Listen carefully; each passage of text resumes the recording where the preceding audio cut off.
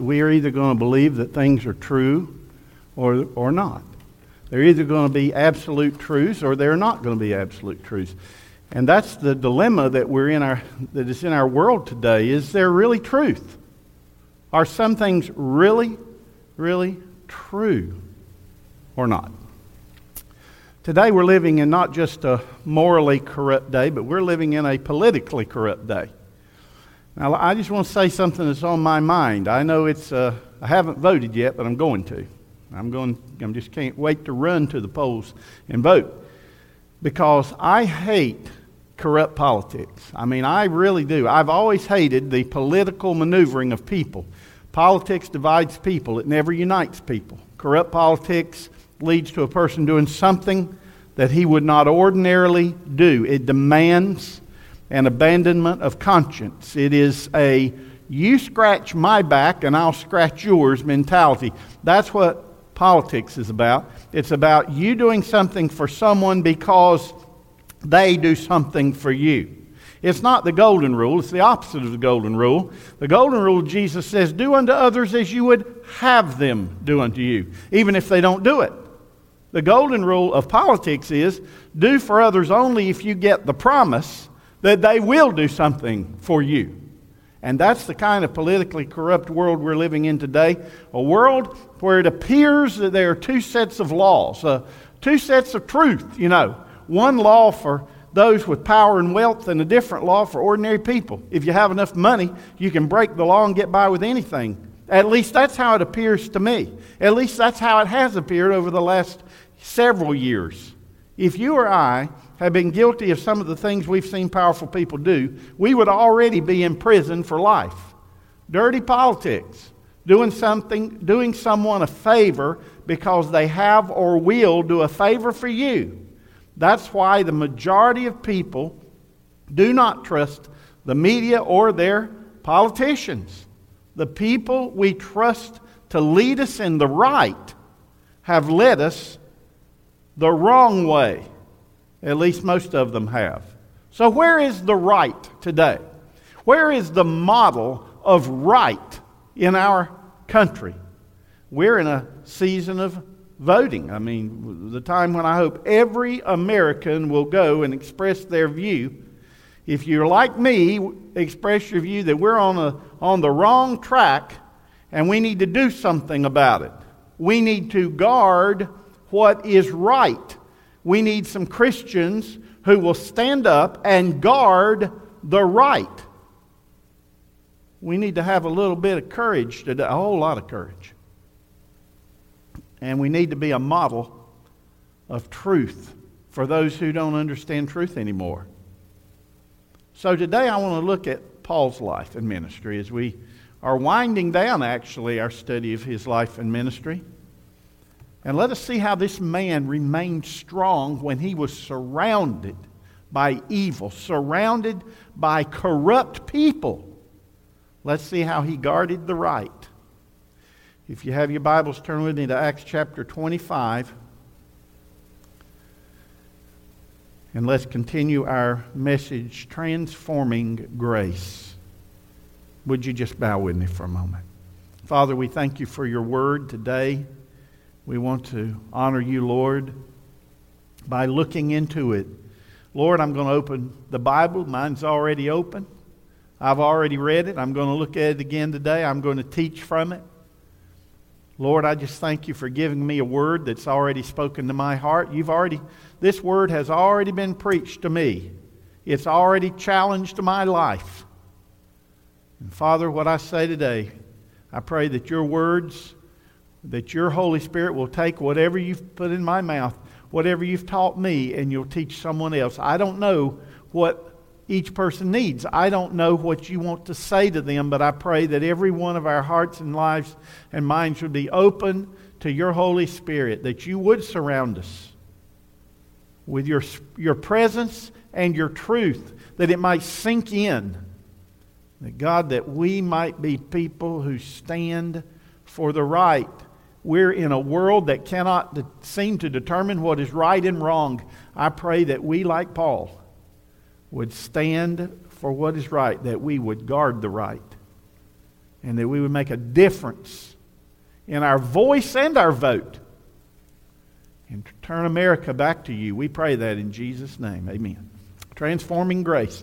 Now, Paul had finished nearly a decade-long mission to take the good news of Jesus to the world. Churches were planted all over Asia Minor. Many thousands of people had been transformed by the saving grace of God. The doctrines of the New Testament church were being developed, and the Great Commission was spreading to the ends of the earth. And after this, Paul was ready to return to Jerusalem, the place where his Savior bled and died on the cross for our sins and rose from the dead. Jerusalem, the place where Paul had begun his training as a young Pharisee at the feet of a wise rabbi named Gamaliel.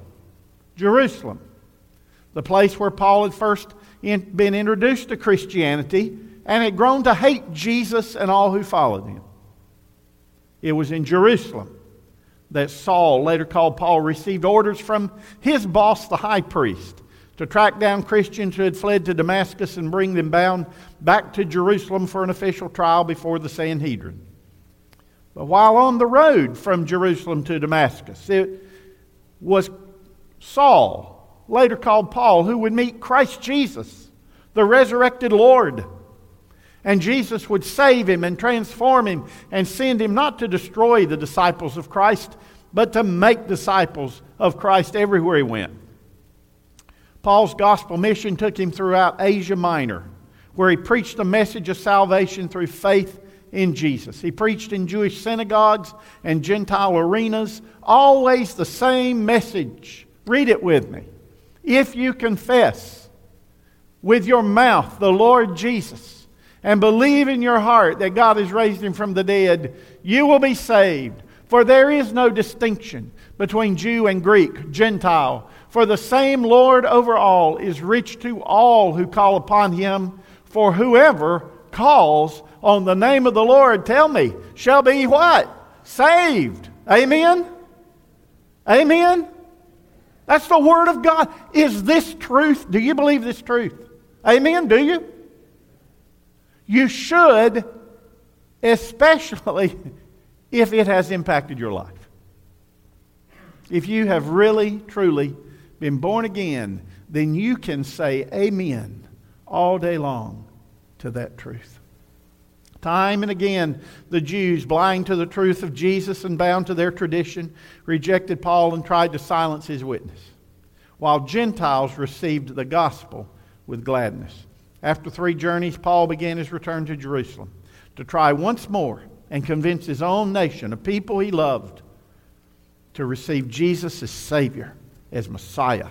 What he received instead was rejection and abuse at the hands of evil Christ haters. The high priest and Jewish elders who hated Jesus, they hated Paul. When Paul tried to reason with them, sharing the truth that Jesus is the Christ, the Messiah, they tried to tear Paul apart and would have succeeded had it not been for the Roman tribune Claudius Lysias. Lysias sent soldiers to remove Paul out of their hands by force, to learn why the Jews hated him so. And then when Paul revealed that he was a Roman citizen, Lysias placed Paul in protective custody. That night, upon hearing that some Jews planned to assassinate Paul, the Roman tribune ordered that Paul be escorted by armed guards to Caesarea, where he could defend himself before the Roman procurator Claudius Felix. The high priest and Jewish elders traveled to Caesarea to stand before Felix and accuse Paul.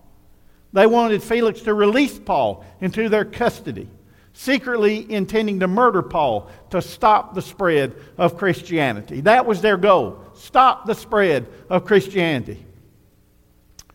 They had tried that before, hadn't they?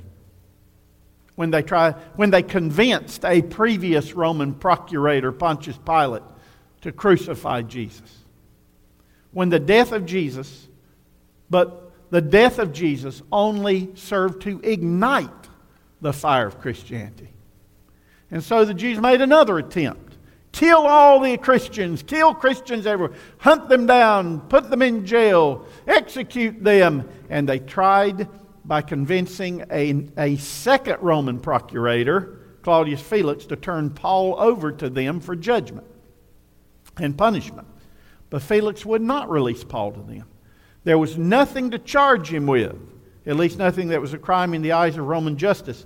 Felix talked to Paul. He had been so close to the truth. Acts 24:24 relates how Felix and his third wife, the 16-year-old Drusilla, who was Jewish, talked with Paul often about faith in Jesus. Yet Felix would not take the final step of faith. He knew the charges against Paul were false. So would he release Paul? Would Felix take a stand and do the right thing? Well, let's look. Chapter 24, verses 25 through 27.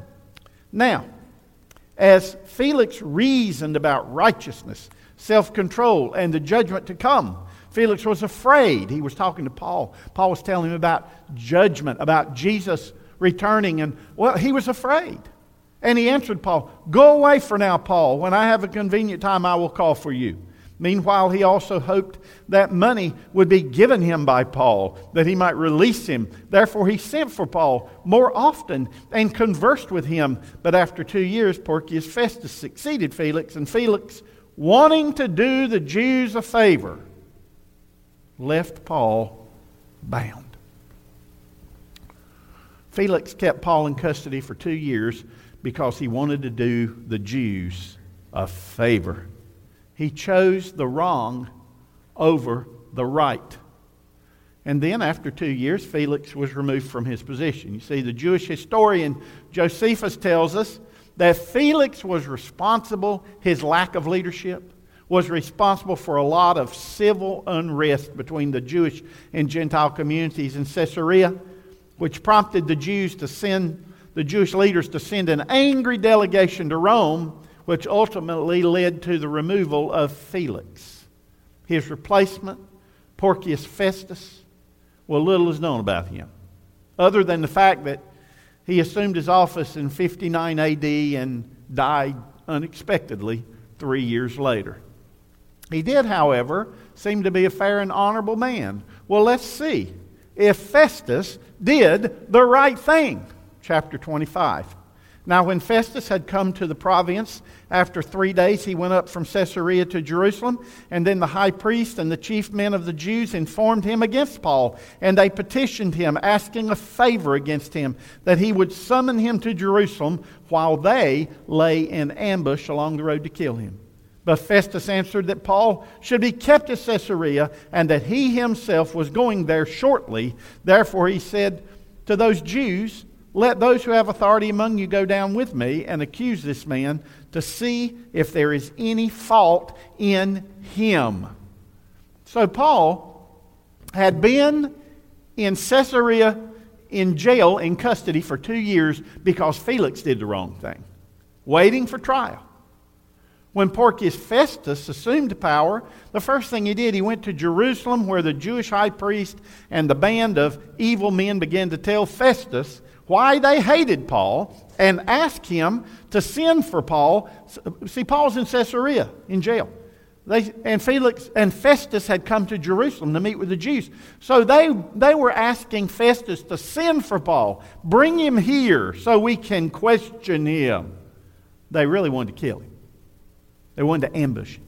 Festus would not grant their petition, but instead he invited them to Caesarea. He said, "I'm going to Caesarea. Come on up here," where they could lay out their case against Paul. Here we go again. The lying Jewish leaders planning to ambush and murder Paul, trying to convince the judge, Festus, to bring Paul back to Jerusalem so they could do their dirty deed, because they, again, were planning to ambush him on the road. I want you to think about this for a minute. These were the Jewish elders, the elders of Israel. These were supposed to be keepers of the Old Testament law. These were supposed to be good men. And yet they chose the wrong over and over again. What should Festus have done? He was the Roman procurator. He was the one who had the power, the authority. What should he have done? Well, I'll tell you what he should have said to these Jews. He should have said, "Look, I am the Roman authority here, and Paul is a citizen of Rome. He has not broken any Roman laws, and he is free to go. And by the way, if any harm comes to citizen Paul, I will hold you personally accountable and place you under arrest. Now that would have been the right thing to do. It would have been. It's what he should have said. But he didn't. Look at verses 6 through 9. And when Festus had remained among them more than 10 days, he was 10 days in Jerusalem, he went down to Caesarea, and the next day in Caesarea, sitting on the judgment seat in this formal trial, he commanded Paul to be brought. And when he had come, the Jews who had come down from Jerusalem stood about him and laid many serious complaints against Paul, which they could not prove, while he answered nothing for himself. Neither against the law of the Jews, nor against the temple, nor against Caesar have I offended in anything at all, Paul said. But Festus, now notice with me, but Festus, wanting to do the Jews a what? What's it say? A favor. Wanting to do the Jews a favor, answered Paul and said, are you willing to go up to Jerusalem and there be judged before me concerning these things? He's already in Caesarea. The Jews are there. Are you willing to go? Paul, wouldn't you like to go back to Jerusalem? Festus wanted to do the Jews a favor. He could have released Paul. He could have protected Paul. He could have done the right thing, but he didn't. Felix wanted to do the Jews a favor. So he kept Paul in illegal custody. Corrupt politics. Festus wanted to do the Jews a favor, so he tried to persuade Paul to go face them in Jerusalem, which is exactly what the Jews had in mind. They wanted to kill Paul. 2 times, Paul would have been released if the Roman officials would just have done the right thing. Folks, there's always a choice. Do right or do wrong. Always. On 2 occasions, 2 men who had authority, men who should have been protectors of what is right, chose to do the wrong as a favor to others who were doing wrong. I've heard the saying, maybe you have too, that politics makes strange bedfellows, you know. Boy, it was true here. The Romans and the Jews hated each other. They did. But they were collaborating. They were doing each other a favor at the expense of Paul. They were doing each other a favor at the expense. They were doing wrong at the expense of the only person in the story who was doing the right thing. And who was that? Paul. Paul guarded what was right. He guarded the right. No matter who he faced, he chose the right. His message was the same. Paul did not water down his message. He did not omit parts of his message. He did not silence his message as a favor to anyone. Paul boldly proclaimed that Jesus died for the sins of the world and rose again, that whosoever would repent of their sins and put their faith in Jesus Christ would be saved. That was his message. That was the truth. That's the right message. The only message that can transform lives. And all it needs is an open heart and an open mind for the gospel to change everything. All it needs is for a Christian who, like Paul, will be willing to stand and choose the right even when being surrounded by the wrong. The politics of these events realize how Satan is always at work to stop Jesus and his disciples. Folks, if you're trying to live for Jesus, if you're trying to follow the word of Jesus, you're going to face opposition from Satan and those who are trapped by him.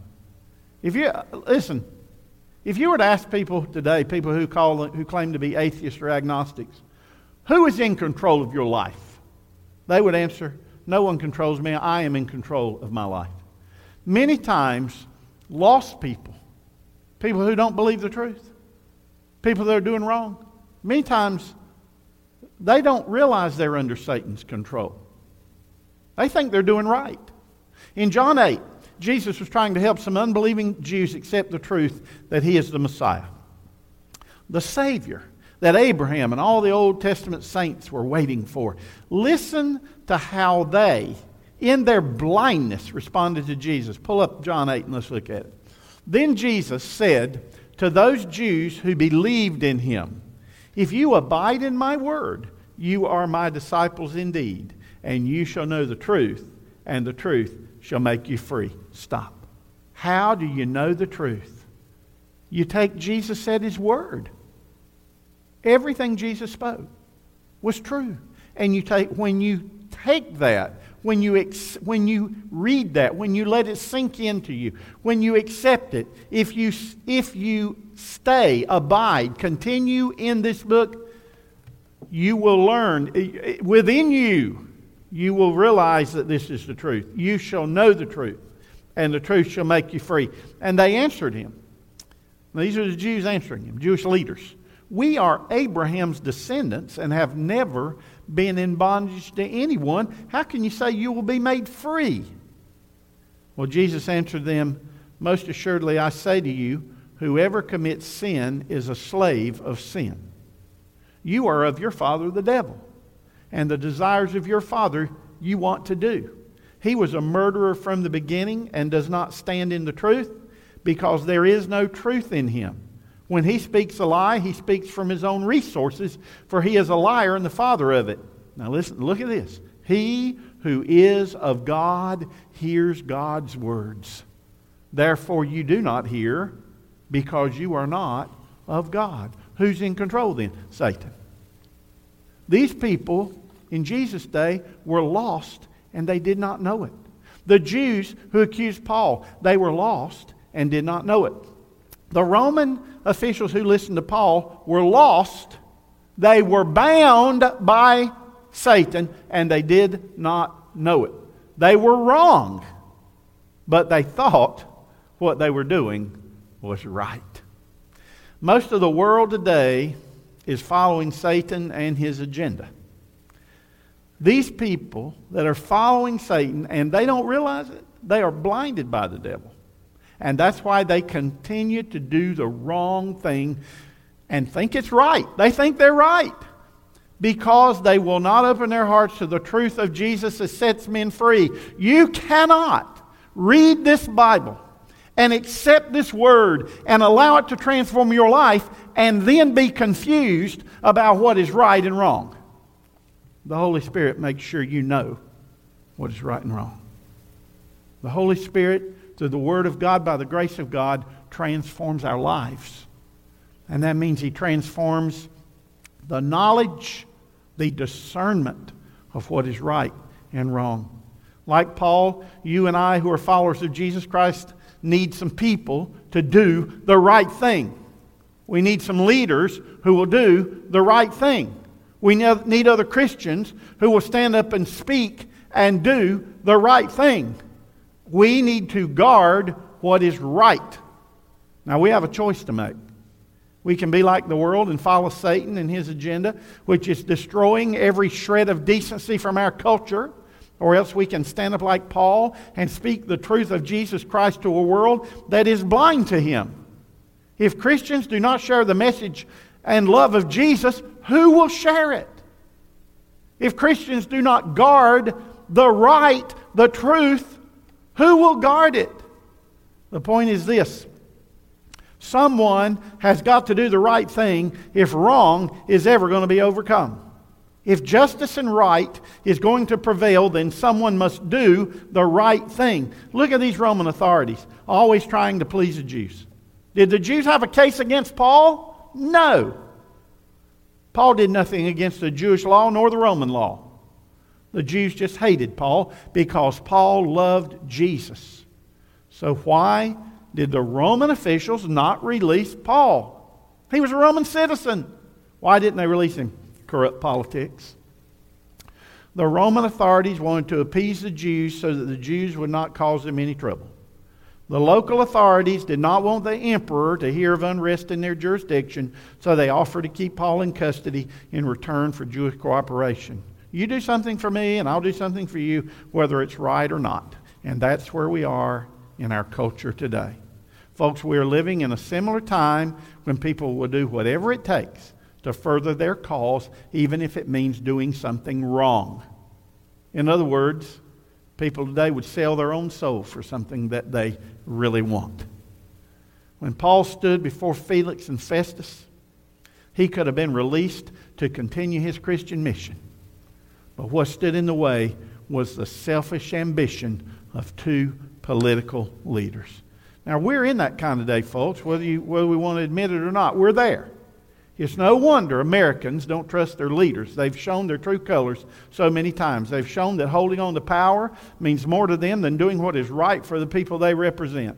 And I recognize that there are some people of integrity. There are some people trying to do the right who are serving us. I just think there are too few people choosing what is right. And that's always going to be the case until we get to the place to where we guard the right. When we will not choose leaders who are anti-Christian. We will not choose people to represent us who do not choose to the right and guard our Christian values. So, we need people who will stand up for what is right. That's what I've been praying this whole time. God, God, give us leaders. Give us Christian leaders. We need it so desperately in America. We need Christian people leading our nation again. Look at Paul. Let me show you his example. This is what happens when leaders do not share their Christian values with the people that are before them. This is what happens. Good people are charged and put in jail and held against their will. That's what happened to Paul. That can happen in America. And this does not happen exclusively, by the way, in the political arena. It happens in the workplace and in the classrooms and in communities. Wherever there are people, groups of people practicing wrong, someone must take a stand and do what is right, or else wrong will prevail and even become the norm. Now, this is the danger we face of not speaking up for what is right, for not standing. The more people practice wrong, the more that wrong becomes the cultural norm. The more people practice wrong without any consequence or without any counter by the right, the more the wrong becomes right to them and their culture.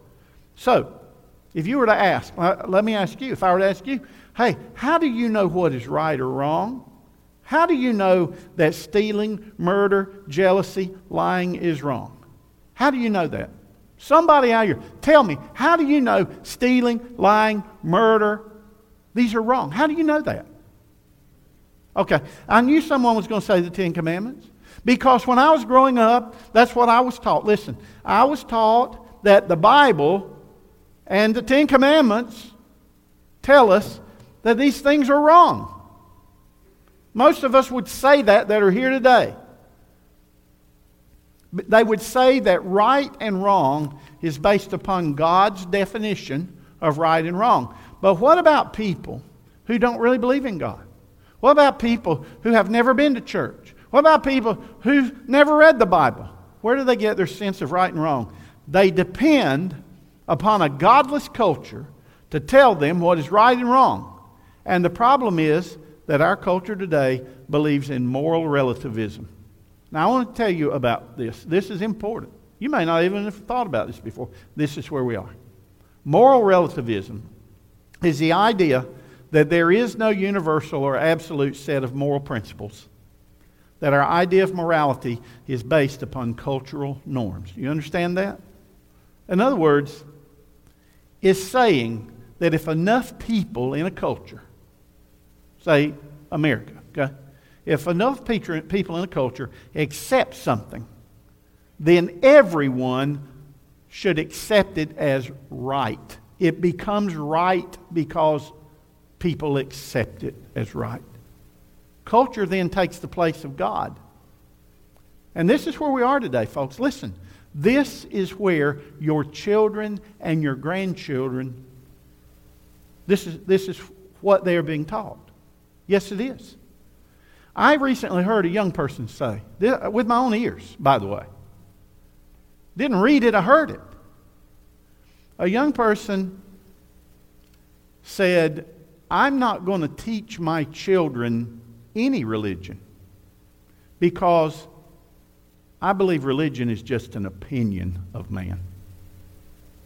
Now, I want to tell you that this young person is in a home where they go to church. How about that? They're in a home where they go to church. And yet this young person has received this from the culture that says there is no absolute truth. So, therefore, there is no absolute truth of God.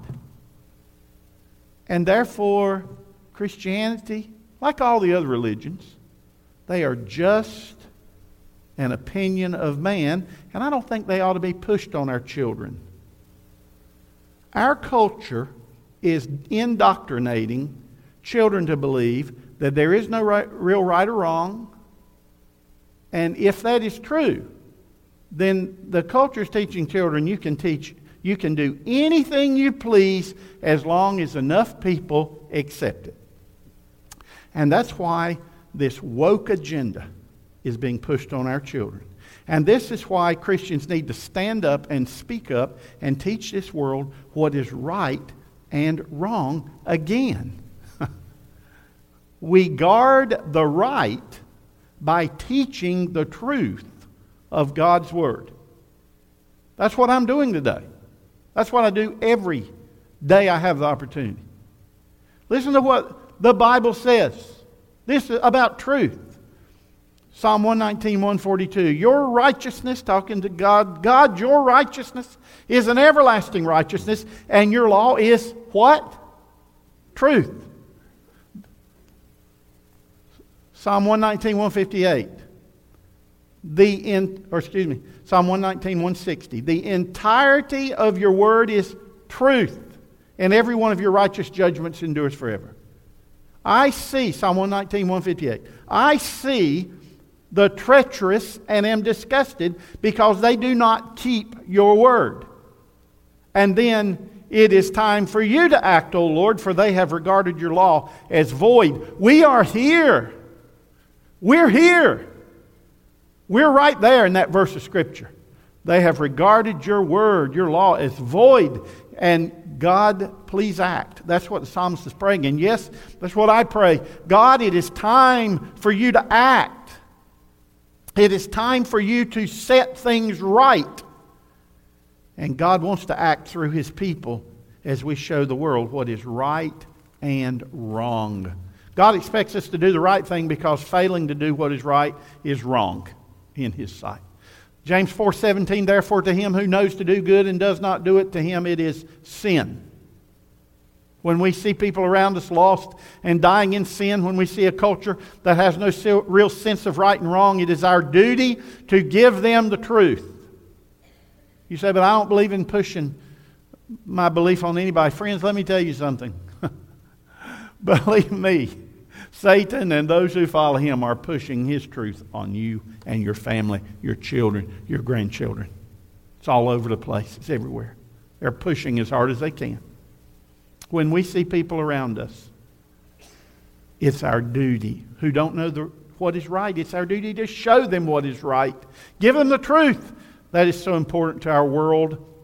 A world that's lost its morality. Dr. William Larkin wrote, in an age when the majority view all moral values as relative, the Christian witness needs to find a way to speak of God's righteousness again in such a way that it raises a standard for all. In a time when sin is viewed as alternative lifestyles, psychosocial dysfunctions, addictions, or even disease, the gospel witness needs to find a way to speak meaningfully of responsible moral self-control.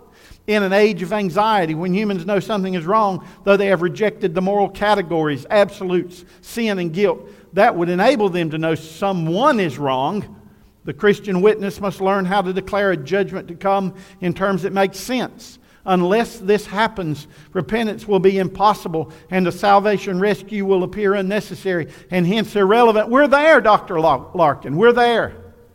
When Paul stood before the Jews who wanted to kill him, what did he do to counter this wrong? He kept proclaiming and practicing the righteousness of Christ. He gave them the truth. When he stood before Felix, who wanted a bribe from Paul and wanted to do the Jews a favor at Paul's expense, Paul kept proclaiming and practicing the righteousness of Christ. He gave them the truth. When Paul stood before Festus, a Roman procurator that wanted to convince Paul to go to the vicious Jews in Rome, Paul kept proclaiming and practicing the righteousness of Christ. He gave them the truth. When we today are confronted with evil that modern culture calls acceptable or normal, we, like Paul, must keep proclaiming and practicing the righteousness of Christ, because in doing so, we counter this culture of relativism and teach the truth again that has been lost in our country. I believe there's 3 reasons why we must today practice what is right. First of all, Christians must practice what is right to teach the world a truth to follow. They need to know they don't understand the truth. They don't know what is true. All around them they're hearing there is no truth. Second, Christians must practice what is right, or else wrong becomes the cultural norm. That's where we are. Things that are not right, things that are wrong in the sight of God, are being accepted by people, even by people who call themselves Christians. Thirdly, Christians must practice what is right to make our witness of Jesus Christ believable. The behavior our culture accepts today would not have been tolerated 100 years ago. If you're as old as I am, the behavior the culture accepts today would not have been practiced in my young years. It wasn't accepted. In my lifetime, children were taught truth. They were taught right from wrong. They were taught absolute truth. The spiritually blind world does not want to see truth and right as absolute, but is changing with the culture. We must show them a better way. We must teach them the truth again, the truth that liberates them, the truth of a grace that can transform them for eternity. Jesus said, I am the way, the truth, and the life. No one comes to the Father except through me. That's what Paul was doing everywhere he went, teaching the truth of Jesus, and that's what we must do. Satan wanted to destroy Paul, and he was using the corrupt Jews and Romans to silence his message of faith, his message of truth. And Satan wants to do the same to us.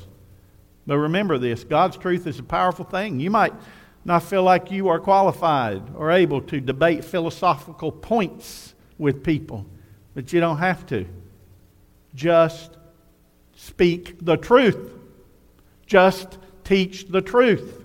Just give your world the truth of God's Word and let Him do the rest. You know what happened when Satan tempted Jesus? When Satan tried to argue with Jesus and try to get Him to fail morally, do you know what Jesus did? Did He argue with Satan? What did He give them? What did Jesus give Satan out in the wilderness? What did He give him? The Scriptures. The Word of God. He gave them the powerful Word of God. Just give your world the truth of God's Word and let Him do the rest. Folks, He knows what He's doing. God knows what He's doing. God knows how to work His plan out through us. So, with all this against Paul, God still worked out His plan in Paul's life to get him to Rome, the seat of world power, where this devoted man of God could proclaim the message of Jesus and practice the righteousness of Christ in the most powerful place on earth. Look at verses 9 through 12 as we close. But Festus, wanting to do the Jews a favor, answered Paul and said, Are you willing to go up to Jerusalem and there be judged before me concerning these things? So Paul said, I stand at Caesar's judgment seat, where I ought to be judged. To the Jews I've done no wrong, as you very well know, for if I am an offender or have committed anything deserving of death, I do not object to dying.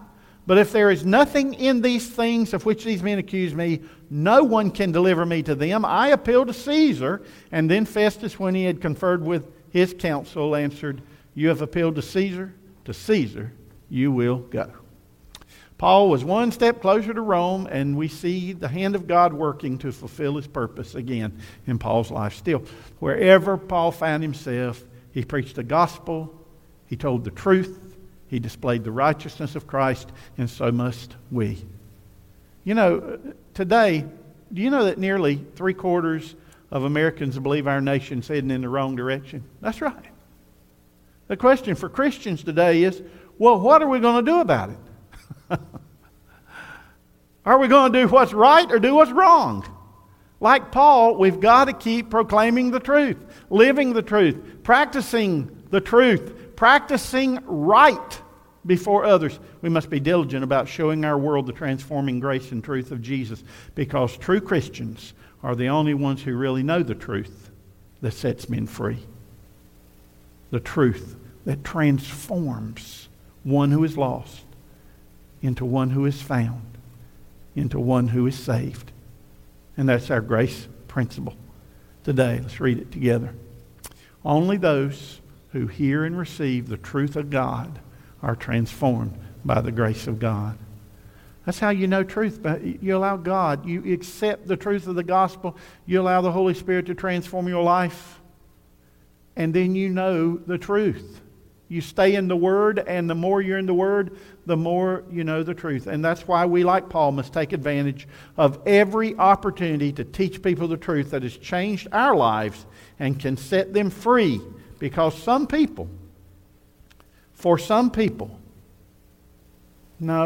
for a lot of people in our world today, we are the only moral truth, the only real truth that they will see.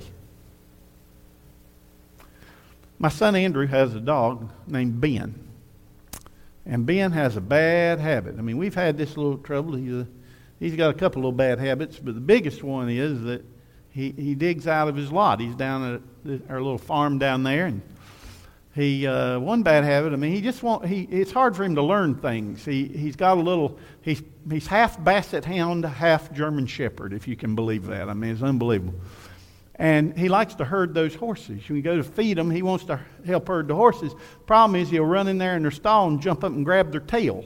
Now, he's only about this tall. So, a couple kicks. I mean, he's learned a little bit there. He'll still try to do it, but he's learned a few things. But another thing he tries to do, he digs out. See, Quentin lives across the street, and Julie.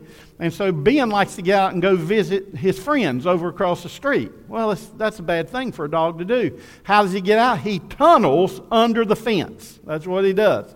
He takes his Basset Hound feet, and he digs and digs and digs and digs until he tunnels under the feet and runs out. Well, Andrew's tried to stop him. Andrew's put boards down at the bottom. He'd just tunnel under the boards. He's put concrete blocks down there. He'll somehow push those concrete blocks aside. So Andrew went and bought a little electric fence. It works for horses. He thought it might work for a dog. So he put this electric fence around the bottom of the dog lot. And he put it in there and turned it on, and we went out doing our thing, feeding, watering, whatever, and we heard, yep,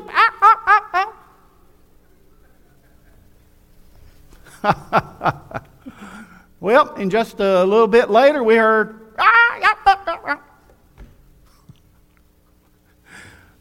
About the third time we heard it, we didn't hear it anymore. And then Andrew went to the fence, and he was a little bit afraid to go near that fence. A couple of yelps, and old Ben hasn't tunneled out anymore. He has not escaped. He learned an important lesson about doing the right thing. Now, folks, our children, our grandchildren, this world's being taught that there's no boundaries, no real truths, and one day they're going to get zapped and hurt because of what our culture is teaching them. They need some real truth, the truth of God to protect them, and we, the followers of Jesus, know just what they need. The truth of Jesus, the truth that can transform their lives. Everybody needs it, folks. This is good for everybody.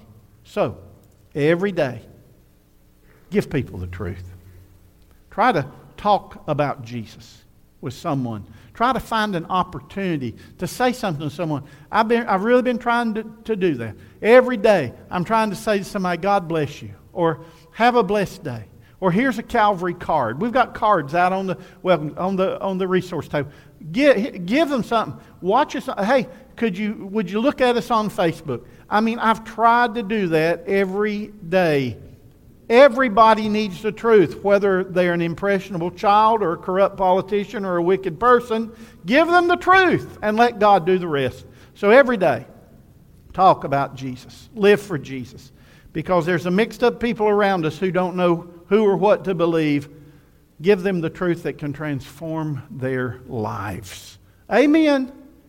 Let's bow. I just wonder today, while we're praying for a moment, how are you guarding the right in your life? Are you guarding yourself against all that evil that's around you? I mean, you're surrounded by evil people. How are you guarding the right to make sure you are living right before others? How are you guarding your family, your home? Are you displaying what it is to be a Christian before the people you work with or live with or go to school with, in all your relationships? Do you practice righteousness before others?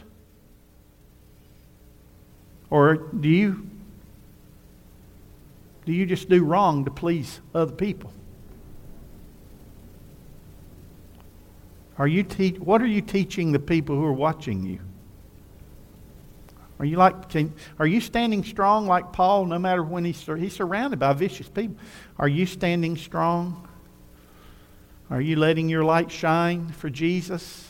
Are you letting others see Jesus in you? Is Jesus visible in your life? If not, maybe it's time to either clean up the lamp, the globe. Why don't you ask Jesus to forgive you for your sins? If you confess your sins, He is faithful and just to forgive you and cleanse you from all unrighteousness. Maybe your light's dim because you've allowed the old globe to get dirty by the smut out there. Why don't you pray and ask Jesus to clean you up? Why don't you confess to Him? You don't have to confess to me. Confess to Jesus. Say, this is what I'm guilty of, Jesus, and I know it. I'm not going to hide it or keep doing it. I'm wrong and I'm sorry. Please forgive me. Help me not do it again. Help me live for you. Help me overcome that weakness that Satan attacks over and over. Pray and talk to Jesus. He wants to help you. He loves you. Maybe you need Him in your life.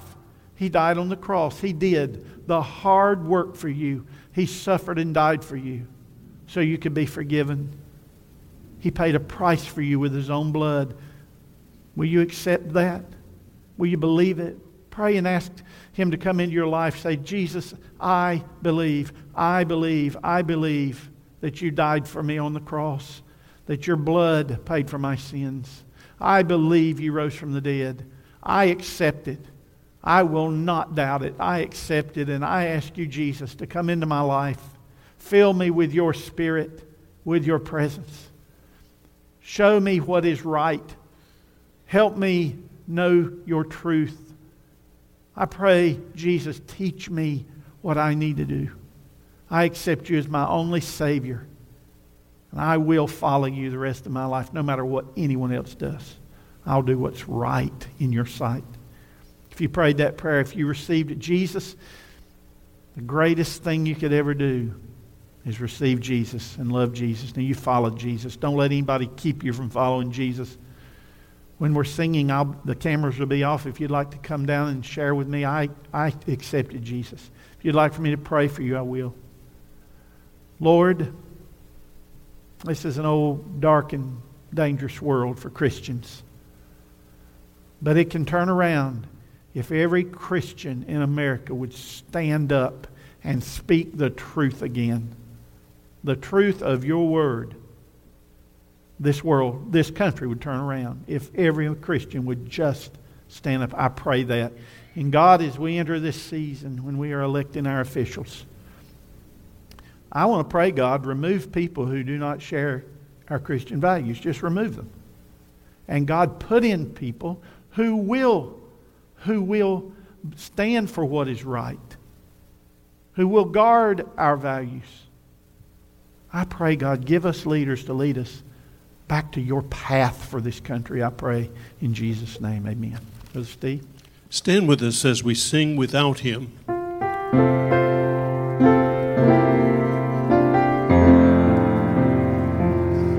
Without Him I could do nothing. Without Him I'd surely fail. Without Him I would be drifting like a ship without a sail.